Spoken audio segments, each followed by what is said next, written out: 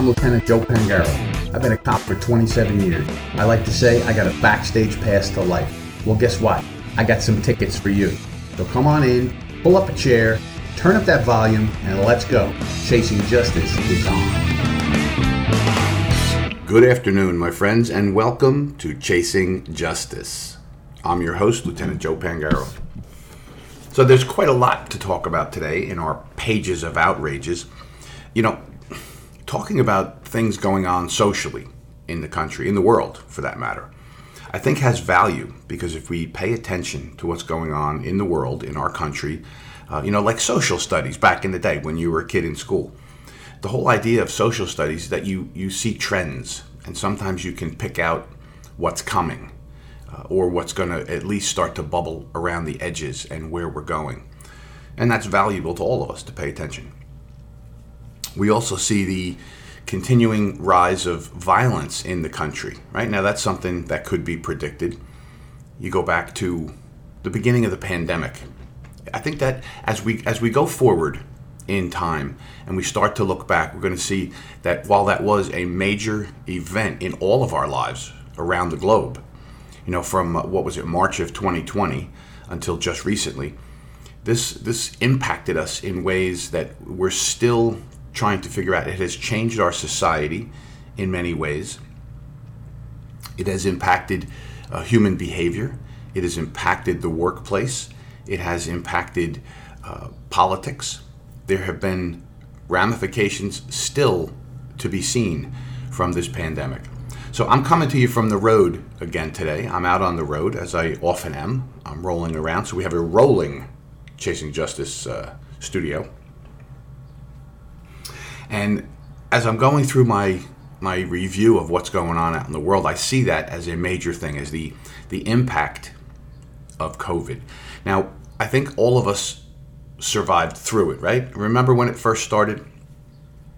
I was teaching a safety and security course very recently to a private summer camp staff, because a summer camp really is a school, isn't it? It's the same kids, same teachers, only now we're calling it summer camp, and they go to summer camp and the kids spend their summer there instead of in a classroom. Well, you get the same kids with problems, the same kids who have issues, potentially violence, just like you have in your classrooms, and now it comes to summer camp. So that's why they had me out there, which is a smart move. I did an assessment for that camp probably in 2018. They were very forward thinkers there, and they said, listen, I know you do assessments for schools, come in and take a look at our camp, tell us how we can be safer. So I went out, and now they've asked me to come back and retrain the staff and make sure the staff is ready for any kind of violence. So we do de-escalation training, we do active shooter response, we do identifying potentially violent people training, that kind of thing. How this ties into the pandemic, there is no profile of someone who may be violent, whether it's a juvenile or an adult, when it comes to being an active shooter. Now, we've seen active shooters on the rise across the board since 2020. The FBI statistics bear this out very, very clearly. We're seeing things constantly. Now, I'm going to knit this all together for you. So it's the idea of the pandemic. The number one trait that we can see in anyone, juvenile or adult, that end up being active shooters or people who act out violently, is we find they have a lack of connection to whatever group they're with. All right, so we have a couple of different kinds of people we have to worry about when it comes to violence in any location. And understanding this breakdown is what's going to help us figure out, what do we do? How do we survive and how do we protect our kids, etc. And so the reality is the number one trait is feeling isolated, apart from, and not a part of the group. So if your high school is the Bearcats, the kid who may end up attacking you does not feel like a Bearcat, doesn't play music, is not in the band, is not on a sports team, doesn't have a lot of connections to people in the building, and is not a Bearcat, right? Doesn't have that connection to the school. And then they may have some other problems, mental problems, diagnosed or undiagnosed mental problem. and then they act out. There's a trigger event, and they act out, and they come to school, and they end up hurting people. Same thing in the private sector in the world, right? So here's some of the statistics we need to understand. We're all worried about the schools, right? We talk about schools all the time because that's where the most vulnerable of our population is, in our schools. These are our children. We send them off, and we expect them to be safe. Well, the reality is, of all the active shooter events that take place, only 30% of them are in our schools. A full balance of that, the rest of them take place in places other than in our schools. They take place in everywhere else: malls, shopping centers, camps, businesses, warehouses, all these other places. But we get the most attention on the schools because that's where our kids are. That makes perfect sense that we would worry about our kids more than anything else.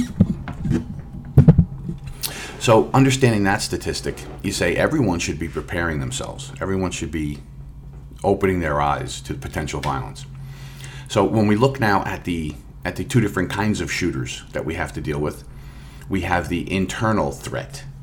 The internal threat is somebody who we allow into our facilities, whether it's our workplace or our schools. These are people we allow to come in. We open the door and let them in, right? Here they come. And then they decide, for whatever reason, they're going to attack.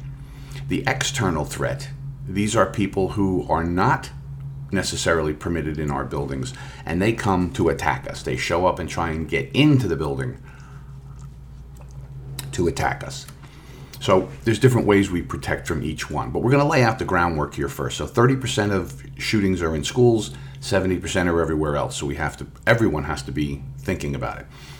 When we look to the news, we see these shootings taking place more and more,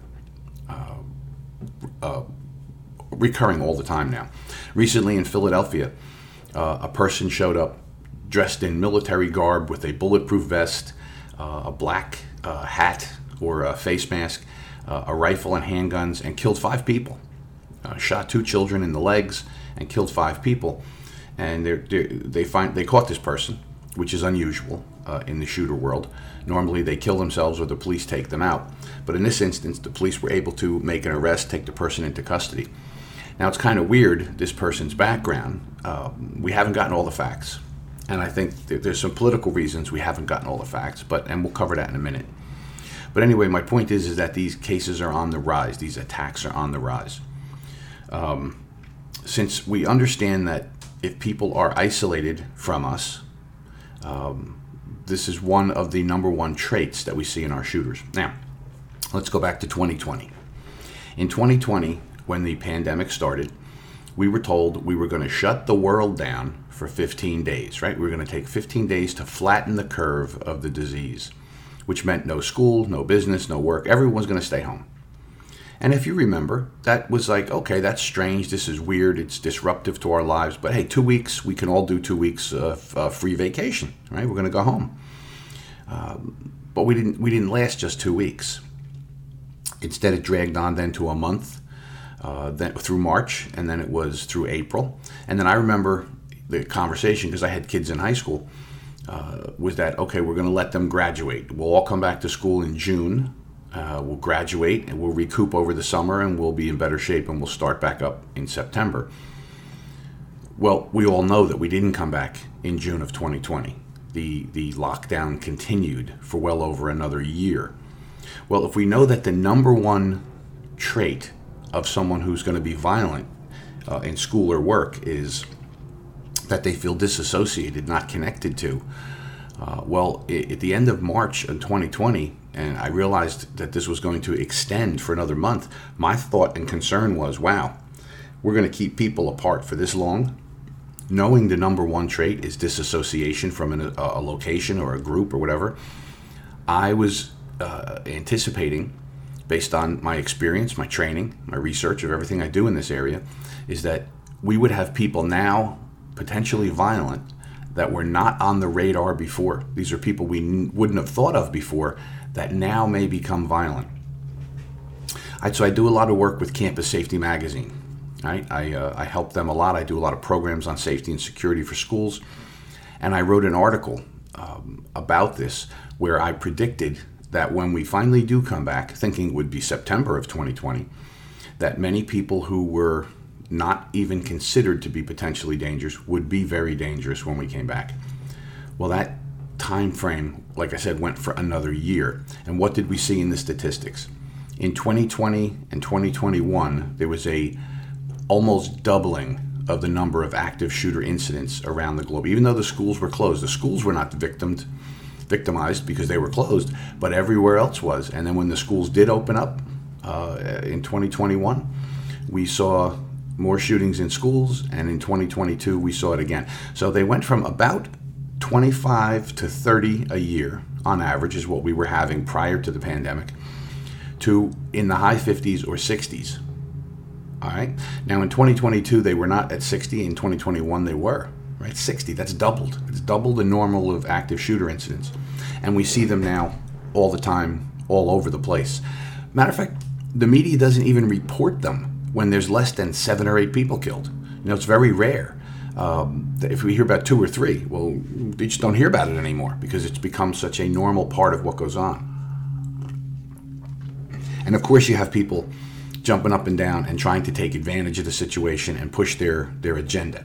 And one agenda that's out there, of course, is the anti-gun people, the anti-Second Amendment people who want to disarm the population. And the reality here, the truth here for people, which is very hard for people to take because they see the gun as the enemy. They don't understand really that it's a crime, it's a human problem, it's a people problem. Someone picks up a gun and uses it violently. You know, we look in Chicago and we see how many people are gunned down every single week in the city of Chicago. Well, that's not because guns hopped off the counters and started shooting people. It's because people pick up the guns and go out and kill each other. Right? So it's a people problem, it's a crime problem, and it can be managed.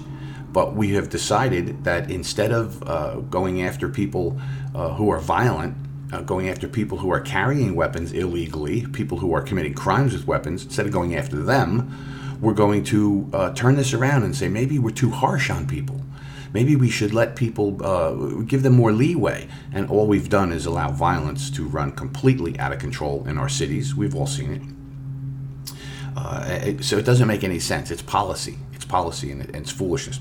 So recently, the prosecutor in the city of Philadelphia has taken the opportunity of this mass shooter who went out and shot up 5 people and 2 little kids got shot up in the legs. This person has come out to say it's time to sue the ghost gun makers. Now, ghost gun makers are people who make parts for firearms, and then you can buy them and you can put them together yourself.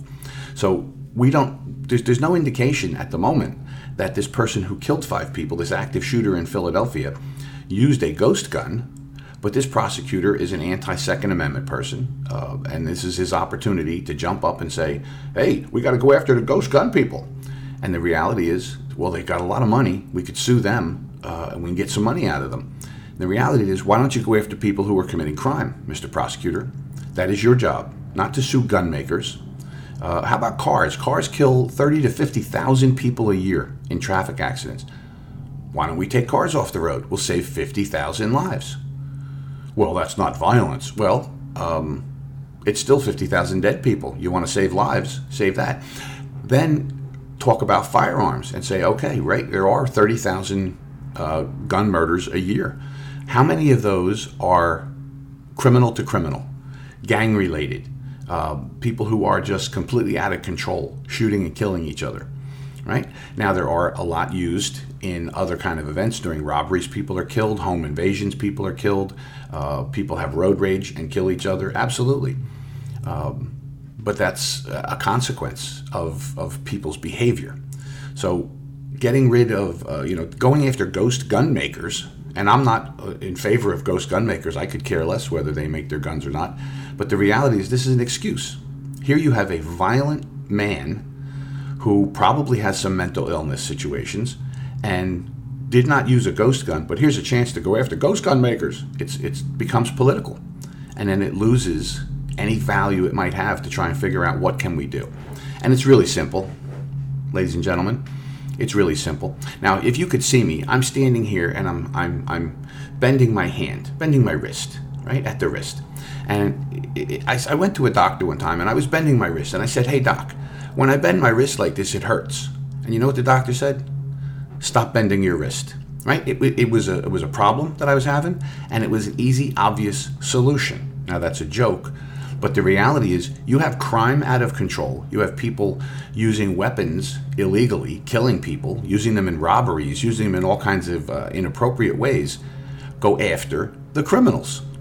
Aggressively pursue criminals, and you will cut down on crime. You know, you look and you see New York City of the 1970s and early 80s was a nightmare. Times Square was a cesspool of sex shops and prostitutes and drugs, and it was horrifying. America's gem was turned into a horrifying place. And Rudy Giuliani came in and had an idea that we're going to fight crime. And he went in and fought crime. He fought crime seriously. He didn't worry about the criminal. He worried about the victims. He worried about cleaning up the city. And Times Square was an example of what could be done if you had a politician who had the guts and the backbone to go after crime, go after criminals, pursue them aggressively, right? Empower your police force to go after them, back them up that they're going after crime. And look what happened to New York City. It was transformed from a hellhole, criminal place, to a beautiful city. You know, the least crime in all major cities. Wonderful place. I went there many, many, many times. I loved going into the city for dinner, for shows, with my family. You know, it was very nice. But we've reverted back to crime. So let me try and pull this back to talking about the pandemic and how this really changed us. Because it was such a major shift in all of our lives, we can see that violence started to rise. We saw a control level from government that we have not seen probably in our lifetimes. This government shutdown, this mandated shutdown, this demand that you take a shot that people didn't want to take, the lying. We see the court decision, the Supreme Court decision, not the Supreme Court, a federal court decision that says the government, the Biden administration particularly, was in cahoots, colluded, in other words, with the social media companies to suppress information about medications, about treatments, about studies, about doctors who said, we don't have to shut down. We don't need to shut down. There are medicines we can take to fight this thing. All of these people were silenced during the pandemic. It gave government this huge amount of power. And this judge, Judge Dowdy, I think his name is, a federal judge, he came out and said what was done here was so wholly inappropriate to attack our fundamental rights of free speech. And the case was, you should read the case. Go look it up. And the wording, the way he used it, he said it was Orwellian what the Biden administration had done to silence people's speech. This is a major moment in our history, all stemming from the pandemic. The politicians, especially those on the left, used the incidents of the pandemic to increase their power and their control over the society. It revealed a lot of things very clearly. One of the things that a lot of pundits will say is that people on the left, liberals, are socialists. We hear that all the time. They're socialists. That's what they really are, socialists and communists. Government control people, central control. And the pandemic revealed that very clearly. You say, how does Venezuela go from one of the most profitable, prosperous countries in the world to a place where they're eating their pets? Well, the government was taken over by a socialist. And what did they do? Slow and steady. They cracked down on rights. They cracked down on their media. They cracked down on what people could do. They regulated them, central government. And next thing you know, they destroyed a beautiful place. This is what happens every time you have central government control over every aspect of life. And during the pandemic here in America, we saw our friends on the left who were in control. Now, granted, Trump was the president when it started, but it wasn't him who was trying to lock down. He went along with them. He could have been stronger, but we didn't know at the time. At the time, we thought this virus was going to kill everyone. That's what we first got, and you have to go with your first information, right? People are dying, and they were. Everybody knew somebody who was sick and dying. And then, of course, you could talk about the treatments, the respirators, and we find out, that was killing people, and we didn't know in the beginning. So I give everybody a little bit of a break at the beginning because we weren't sure. Immediately, though, very, very soon into the pandemic, while there was all this uncertainty about what we should do, what we could do to protect people, to keep ourselves healthy, while there was all this uncertainty, we saw government use that opportunity to swing in and take control. And then, of course, we had Trump left office. We saw the pandemic was used to change how we vote. So people go around and they say, hey, was it right? The election was stolen. I'm not going to go down the road the election was stolen. I know there were improprieties all over the place. But 2020 is over. We can't relitigate it. All we can do is learn from it. So the pandemic affected the power of government. It affected the violence that has risen up in our society. At the same time, in a perfect storm, we had the George Floyd incident, where now people are out in the streets rioting. Remember that? You couldn't go to a restaurant. You couldn't go get your hair done. You couldn't go do anything. But if you were out protesting and rioting and looting and burning, you could get together. There was no restrictions on that. There was no attempt to stop that. And like I said in a previous episode, if you go and read the work of Marx and Lenin and other socialists, they tell you clearly how to socialize a nation. And one of the things you do is you separate people, you break down the rule of law, you create chaos, you create misery, all of these things that we are just seeing right in front of our eyes taking place. Right? So we saw the election was affected by the pandemic. We saw government power over our lives was affected. We were kept from going to school and going to work. Violence erupted all over, and it still persists to this day. So all of these things came out of this pandemic, and now that we've gotten the world back open again, all right, masks are no longer everybody's wearing them. The virus is at bay currently at the moment. It's not killing millions of people. People are still getting it, but it's not killing them the way it was in the beginning. But we look at the aftermath of the pandemic and we see what it has caused and how the changes are with us now. So, interesting enough, as we see these changes, when it comes to the violence, it has increased. The active shooters have increased, which is where we started our conversation today. The school violence has increased. And how are we going to control that? Well, these are all things we need to get a grip on and very aggressively go after. Otherwise, it's going to continue to get worse. The other things the pandemic did. Where do you do for work? Well, how many people were out of work and are still out of work today because they got government money to stay home? Because we need money. You have to pay your bills. So if you owned an apartment building, you were told you could not evict people. So therefore, you, the apartment owner, had to pay your mortgage, right? But you couldn't collect money from anybody, and you were told that was okay. Businesses couldn't open, so we lost thousands of businesses, lots of jobs, and the economy fell apart because you couldn't have people not go to work for over a year. And as people started to come back, they didn't want to come back to work. They kind of liked getting a check and staying home. Hey, that's better than the rat race of going to work every day. So we see that change. There's how many millions of jobs are going unfilled today because people just don't want to go to work, right? You just can't find people. You look at every business that you can see, you cannot find qualified people or people who are willing to take the job. So you're seeing bonuses offered, all kinds of things. I have a young cousin, brilliant young man, in his early 20s, graduated college, works in the financial markets, got his job after the pandemic, right? After the pandemic. And at that point, didn't we all start working from home? Didn't millions and millions and millions of people work from home during the pandemic, the businesses that were open? And now after the pandemic, we're continuing that. We're continuing to work from home. A couple days a week we go to the office maybe, but mostly we're working from home. That has become a new norm. People are demanding that.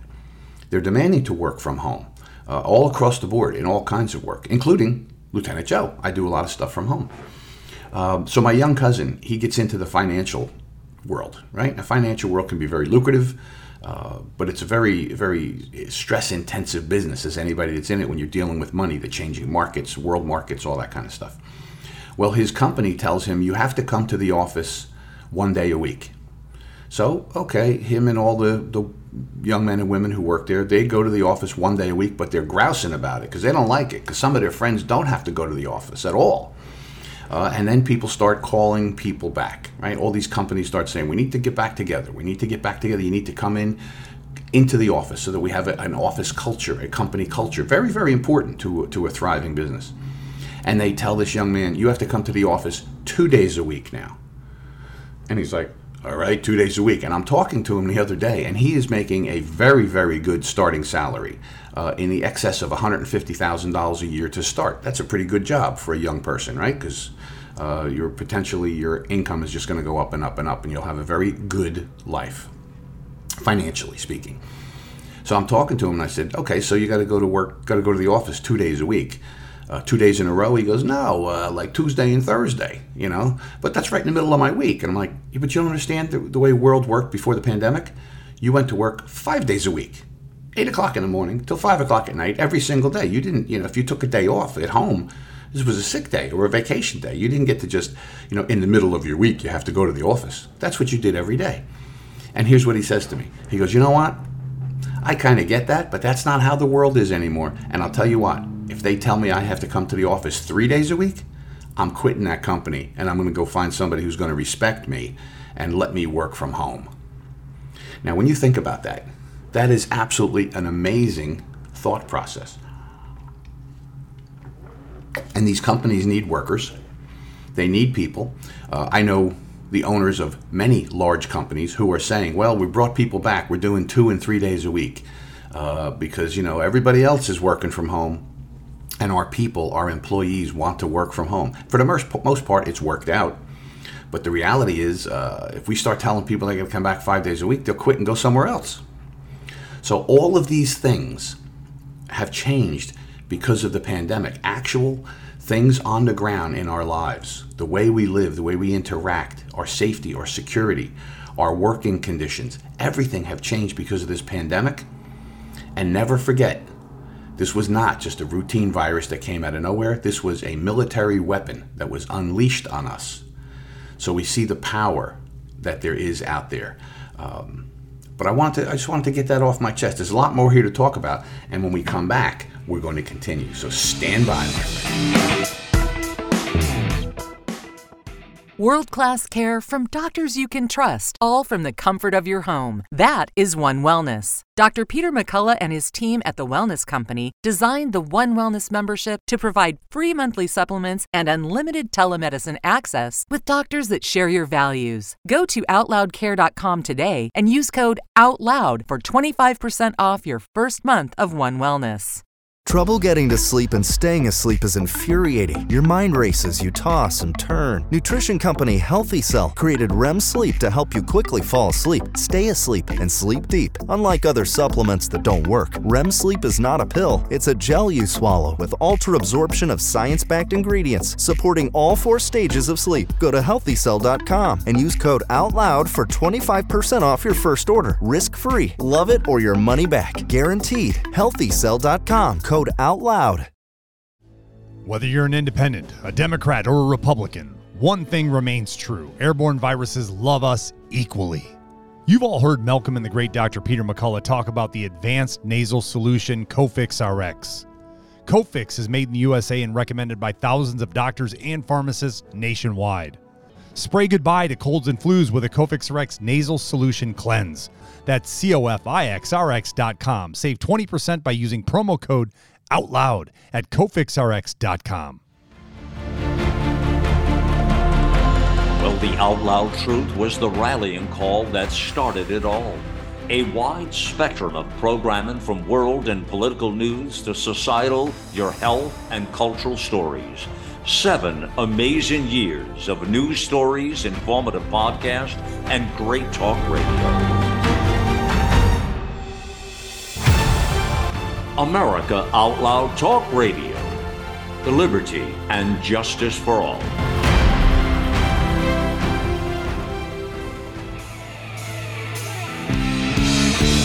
Welcome back. I'm glad you're here.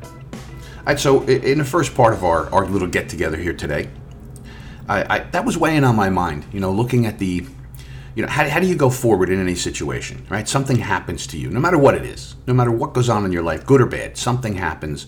And when it's more than just an occurrence, like an occurrence might be you got a flat tire on the way to work. Okay, well, you had to fix the flat tire and move on. It doesn't really affect your life. Something major comes along, like your car gets wrecked and you get injured in the accident and you're injured for weeks and weeks and weeks. That's a major thing in your life.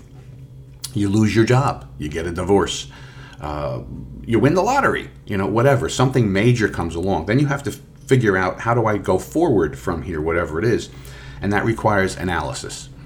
You can't really figure out where to go if you don't understand where you've been, what has happened, and how your circumstances have changed. And that was really on my mind. As I make my notes here, things I want to talk about. I watch the news, I listen to the news, I listen to America Out Loud, I listen to all the other shows, I go round and round, and I think of things that get on my mind, and I make these notes. Well, as I start to see them, sometimes you see that they coalesce into a bigger point, right? And the bigger point here was I was realizing all of these things, this violence that we're dealing with, the economy, everything that's going on stems from that major thing that happened to all of us, the pandemic, right? And that's where I really wanted to get that stuff off my chest. So I did. I think I did. And I hope you think about it and figure out where you are in life, where you're going, what you want to have happen, because your life, I'm sure, has changed as well, how we do things. This is an interesting anniversary year as well. This is the 50th anniversary of the all-volunteer American military, right? There's no conscription now, no draft, and it's been 50 years that we've had a voluntary military, which is amazing to think of the young men and women who have gone forward and decided to dedicate themselves to their country. To serve in the military. And we know in the last 50 years of having an all-volunteer force, we know that there have been thousands and thousands and thousands of these brave men and women who have decided to come out and protect you, me, and our families, who have given their lives to the country, who have laid their lives on the altar of freedom, even though they're volunteers. We've had the Gulf Wars, we've had the war in Iraq, we've had all these different conflicts that our American soldiers have engaged in and have given their lives. So these men and women who did this voluntarily, they weren't conscripted. They weren't told, show up at the base, you're being drafted, and if you die, you die in service of your country. These are young men and women who volunteered to go do this for you and me and for our families. And I think the anniversary, when we take a look at that, it's a milestone that it's 50 years, half a century of volunteers, and we should salute every single person in the military, people who are serving active duty, people who are retired. We should honor them with what they were willing to do. See, it's not like, and I say this all the time, and I say, well, the plumber doesn't do that, and I have nothing against plumbing. I know a lot of plumbers. It's a great business. It's a great trade. We all need plumbers. But when I look at it, plumbers, they go to work and they're not going to die. Part of their job is not to die. It's like our first responders, law enforcement, firefighters. It's not their job, plumbers, to go to work and die, but for first responders, military personnel, that is part of the equation. That is part of the reality and the possibility of your employment, that you may give your life to the community that you are serving. And I look at that. I look at my brothers and sisters in law enforcement, and I see the other first responders, fire personnel, who go into that job knowing the risks, living the risks, and often paying the ultimate sacrifice. Now we see 100 or so or more officers every year give their lives in the line of duty. We see firefighters give their lives in the line of duty, and it's as amazing to me as it is the military personnel who do that. So a lot of people say, well, Lieutenant Joe, you were a cop. Why'd you do it? Did you go in knowing that? I've reflected on that. And at the time, I knew that was a possibility. I had a very young family. I was married, I had a little boy, and I was taking the job of law enforcement officer, knowing that, yes, that was a possibility. I mean, I had talked to officers, I had watched the news, I had seen an officer shot and killed, I knew that people were, that happened. And I said, I'm willing to do this because a couple of reasons. Number one, I was one of those guys that used to sit and watch the TV and get frustrated and annoyed when I saw a crime or something bad taking place in society. And I'd say, this is horrible, this is terrible, and I'd get angry. And then Mrs. Lieutenant Joe said to me, well, listen, instead of yelling at the TV, why don't you do something about it? What can you do physically? And I said, well, maybe I could be a law enforcement officer. Maybe I could be a cop and go help the world. And knowing that, I went out and did it. That was a conscious decision I made. And while it was a conscious decision, I also didn't really think I was going to go to work and get killed, but I knew that it was a possibility. I mean, my job included carrying a gun, shooting guns, shooting rifles, practicing physical arrests. And in the course of my career, I had a lot of crazy events take place, violence take place that I participated in. People would attack you, would resist you, would fight with you. I was in a chase one time. Guys had robbed a jewelry store, and it was a multi-town chase back in the day when we used to do car chases. And these guys were hanging out the window firing guns at us as we're driving. And it was something that you didn't quite think about. But the reality was there. The truth was there that it could happen. So as I reflect on all of this, and I see this 50th anniversary of a volunteer military, I think whenever I see military personnel, I always go over and thank them. You see these young men and women in uniform, you see them in an airport, a train station, in the mall, whatever. I always thank them for their service. I think that's important. And I know when I was an active duty law enforcement officer, people would say that to me. So, officer, thanks for your service. To this day, when people say, hey, Lieutenant, thanks for your service, it means something. It feels good to be recognized that, hey, you did good. You tried to do the right thing. So I think that's important. When it comes to our firefighter brothers and sisters, this is another area of service to the community that we don't always think of. We don't always think about it unless there's a fire, right? Then the fire department comes. They are known as the bravest, right? In the service world, first responder world, fire personnel are known as the bravest because they go running into fires, right? Police are known as the finest because they deal with people's lives, people's money, people in their people's houses. But our firefighter brothers and sisters, they answer a lot of calls. They go on a lot of things. They use skill to douse fires and put out fires. But you know what? Sometimes in the line of duty that they serve, to try and preserve life, they end up giving their lives. And recently in the city of Newark in New Jersey, in my state, 2 firefighters in the city of Newark, New Jersey, were killed in the line of duty. And we should never forget the sacrifices that all of our first responders make. All right, so that's a long way around here, but that's what touched it off in my head, thinking about this 50-year anniversary of the all-volunteer squad and the sacrifices that these men and women make, and then all of these people who could potentially die in their jobs to protect you and me. Okay? So, because this is about chasing justice, I like to talk about some cases that are out there and what's going on. So we know we have the 4 murders in Idaho, the college kids who were killed in Idaho. And this case is ongoing, and there's been a man arrested. And his lawyers are doing everything they can to pull out every stop to go against the DNA now. Now they're going against the DNA. Now they want to know the training records of the officers.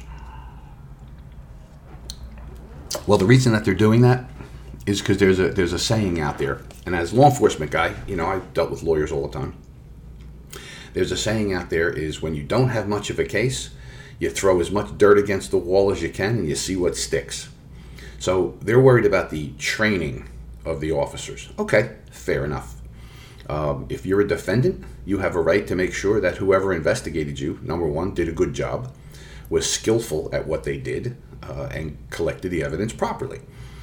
It is also sets up for a smokescreen for court. Now that's the reality. A lawyer's job is to defend you vigorously. And if they know that you did it and the evidence is there that you did it, they have to find some other way to convince the jury that something was wrong, that mistakes were made, that put a doubt in the mind of the jury.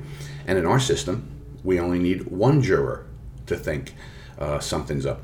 So there's another old saying in the world of jurisprudence and court trials and all that.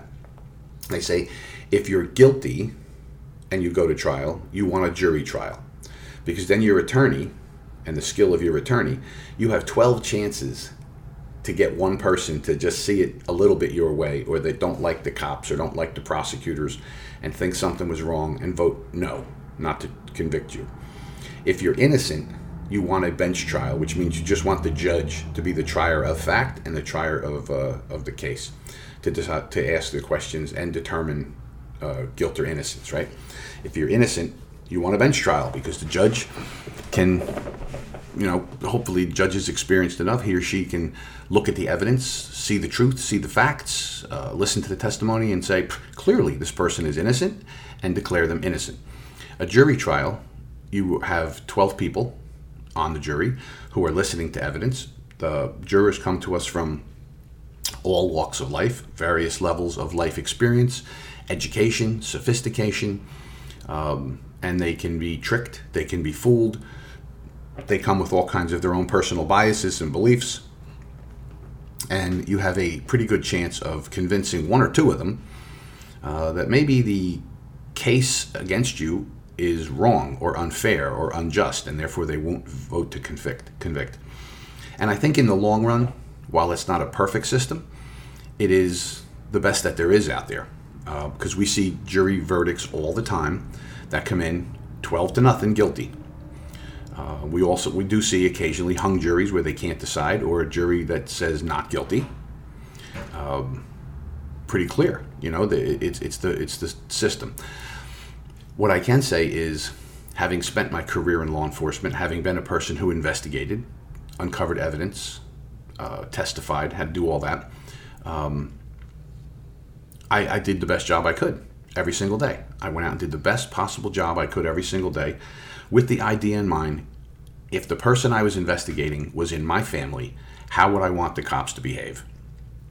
What would I want the officers to do? How would I expect them to uncover evidence, talk to people, interview, and produce whatever they can to convict? Do it fairly. Hey, if you did the crime, you should be prepared to do the time. That's the bottom line. If you did it, and you get caught, you're probably going to get convicted, because most cops do a very, very good job.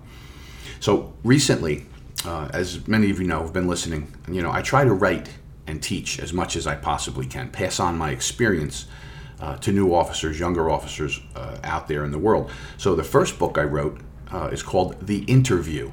The Interview. And basically it is a soup to nuts understanding of how to conduct an effective interview, how to cover all the bases, how to understand human psychology when it comes to interviewing and answering questions, and why people don't want to tell you things. And I include a lot of stories in the book, but then I give a lot of skill techniques on how to read body language and all of that stuff. And it's been very, very helpful to lots and lots of officers have got the book and used it to do their job. Well, I find that other people, non-law enforcement, are also buying the book, because a lot of the things in there, while it is a book I wrote for law enforcement, it's about conducting an interview. And if you conduct an interview properly, you will get the information you need. So if you're doing a employment interview, a job hiring interview, an interview at work, an in-school investigation, if you're doing a background investigation, it's good to know all of these skills for an interview. So I wrote that book. And I'm trying to go out there and trying to help. I'm trying to add to the world in a positive way. Well, that's interesting. And the book, you can get it from Blue 360 Media, blue360media.com. I think it's on the America Out Loud book page as well. So if you go there to the website, americaoutloud.com, you go there, you can find that book.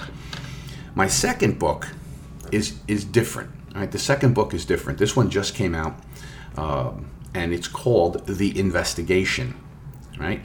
So basically what's different about this is that most teaching books, if you've ever read a teaching book or a manual on how to do any skill set, they kind of lay out the concepts of the skill.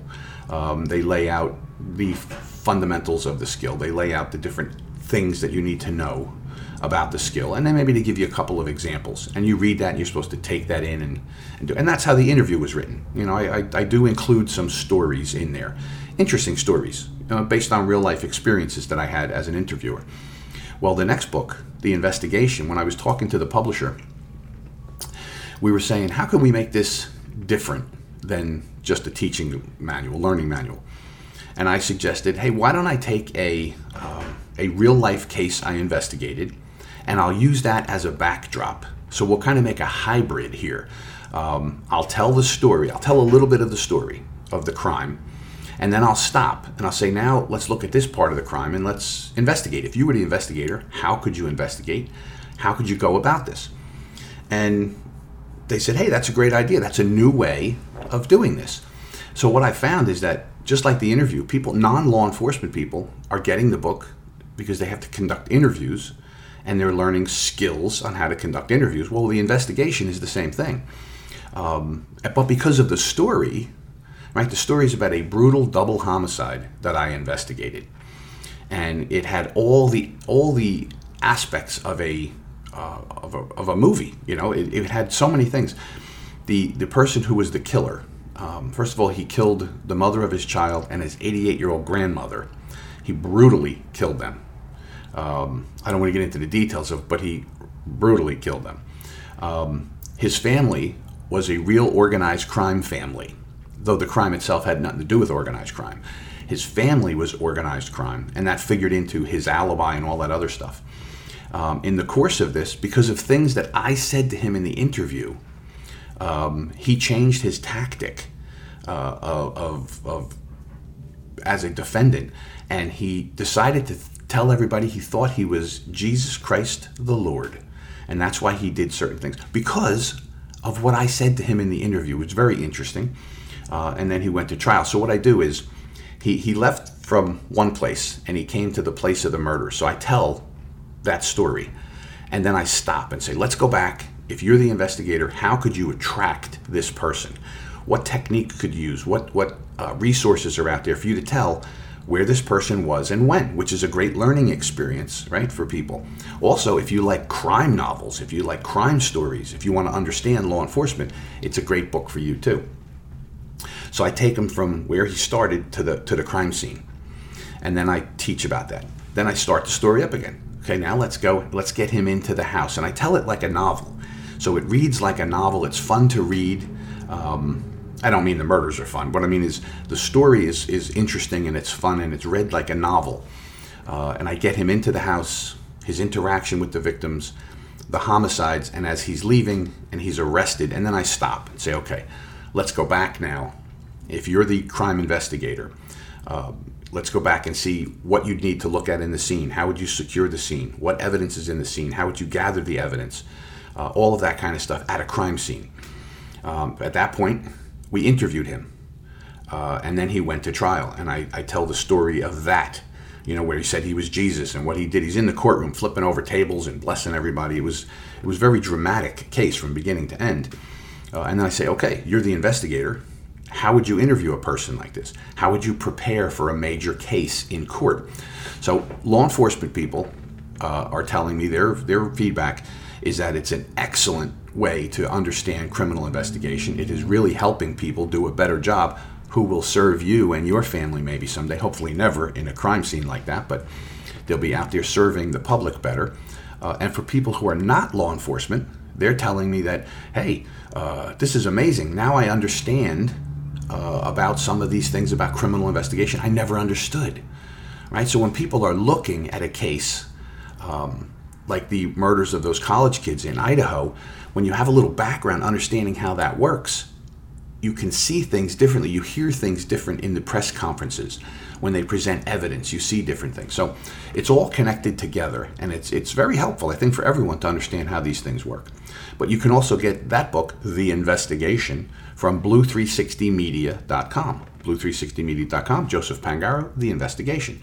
or I'm pretty sure that we put it up already on the AmericaOutloud.com website under books, under authors and whatnot from people who are on the station here who write. So go take a look and get one or both. Get it for yourself. If you have to interview, if you're interested in crime, maybe you know a law enforcement officer, somebody in your family who wants to be a cop or is a cop, a young cop, the corrections officer, whatever, and pass it on to them, because they're inexpensive enough, but the information that's in there is amazing. And it really is. I'm not saying because I wrote it, because it's just a lifetime of experience put down for people to help people learn, right? And helps you in all different kind of ways. And it's interesting read, the investigation. All right, so because we talk about chasing justice, and that's what my writing is about, helping people pursue justice, there's a crime that really we all heard about, and it points out some of the frailties of life, and it also points out the frustration we have with crime and punishment, I think. And see, this leads back to the first part of our show today, when we talk about all the changes in violence. Violence is something that happens out there, and hopefully it never happens to you or anybody you know. But violence can strike us, any of us, at any time in our lives, just because of the nature of our world. We have a free country, people come and go. And then this is where policies come involved, when we decide to be soft on crime, when we decide that criminals are really just good people that are misunderstood, and we decide to not go after them aggressively, let them ply their trade, because we with this false idea in our head that if we don't aggressively go after people, they'll decide to do good instead of do bad, and that's not true. People will do bad. If they're intent on doing bad, they're going to do bad. There's evil people out there. There are twisted people out there who will take advantage, will hurt people. There always will be. And the only way to go after them, the only reality is, the only thing that creates a safe community is aggressive, proactive police work. Without that, we have what we have now, where you can be mugged, shot, stabbed, robbed, or raped in the middle of the day, anywhere, just about at any time. So the case I'm talking about is a young lady named Eliza Fletcher. She was a young lady who used to get up in the morning and go jogging. She'd leave the house at 4:30. She was health conscious, and she'd jog around her community. Well, last September, she went out for a jog, and she usually got home, I guess, around 6:37, and she didn't come home. And her husband reported her missing, and the police went searching. They went looking, and they found her body several blocks away from where she jogged. She had been sexually assaulted, and she had been shot in the back of the head and dumped behind a house. Talk about a brutal thing to have. This young lady just going out for a jog. Well, they made an arrest, and it turns out the cops were pretty good. They watched video. They had a description of the suspect. They had a description of the suspect's vehicle. Apparently he saw her jogging. He was in the area for 15-20 minutes watching her. And then at some point he jumped out and grabbed her, kidnapped her, threw her in the car, drove away with her, sexually assaulted her, and then shot her in the back of the head and dumped her. What a violent, brutal, horrible, horrible thing. He victimized not just this poor woman who lost her life, but her entire family and the community. Well, it turns out, when we look at this individual who committed this crime, as a juvenile, he had sexual assault, he had kidnapping. As an adult, apparently he pulled a gun on some guy, made a guy get in a car, drive around, and extract money from his ATM. This was a violent, dangerous person. And why was he out? Why was he out on the street? To be able to watch Miss Fletcher, to kidnap Miss Fletcher, to sexually assault Miss Fletcher, and to murder her. Why was he out? Well, because with the things he did as a juvenile, and this is a big controversy in our country, right? How do we treat juveniles? Well, I think it's pretty clear. The whole idea is that juveniles don't always understand the weight of their actions. They don't understand what they're doing. And therefore they make mistakes, and they can be rehabilitated. They can learn as they get more mature to control their passions, control their thoughts, and maybe not be violent anymore, and to realize what they did was wrong, and to do good in the world, right? To be a good, that's the thought behind juvenile justice. It's about rehabilitation more than punishment. we've seen that kind of edge into the adult world, where it's more about rehabilitation, second, third chances, 15 chances, 20 chances, as opposed to punishment. And I think the reality is we have to delineate between the actions people take, right? Somebody's a shoplifter, and all they do is shoplift or steal property from a store. This is not a violent person. They're just somebody, kleptomania, whatever. They're stealers. Can they be fined? Can they be punished? Yes. When it comes to violent crime, that is so horrendous that it shocks your senses, so to speak. It doesn't matter if the kid is 14 or the person is 45. If they do that, there has to be such a substantial penalty. One, for the victim, to make sure that the victim, especially like poor Miss Fletcher, lost her life, the suffering she did before she died, and then her family having to deal with that afterwards. Why was this person still out? As a juvenile, they committed an act of sexual assault. They raped somebody. They did kidnapping before. They had other violent arrests. As an adult, they had violence. Why were they still out? That person should have been locked away until they were old enough where they could no longer hurt anyone. They had made their life the way it was. No one else did it. They chose that life. Not their background, not their upbringing, not the teachers, not the people who they had a problem with. This person decided to do these horrible, horrific things. And the rest of us shouldn't have to suffer because someone has chose that way to behave in life. We should lock them away until they're old enough that they're not capable of hurting us anymore. And that's the reality. And if this young man had been locked away until he was 65 for what he did, then he wouldn't have killed Miss Fletcher. He wouldn't have been around. And who knows who else he hurt and killed. Or he would have had he gotten away with this. Right? So as a society, we have these goofy thoughts when it comes to crime and punishment, and we really need to start changing the way we think.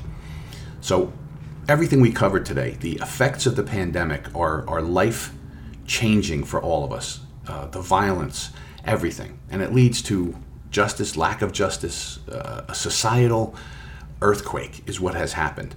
And if we're to get over this, if we're to move forward in a better way, we all better think what's in our best interest and come together as one and make America a greater place again. Remember, everybody, until we meet again, be a part of the solution, not a part of the problem.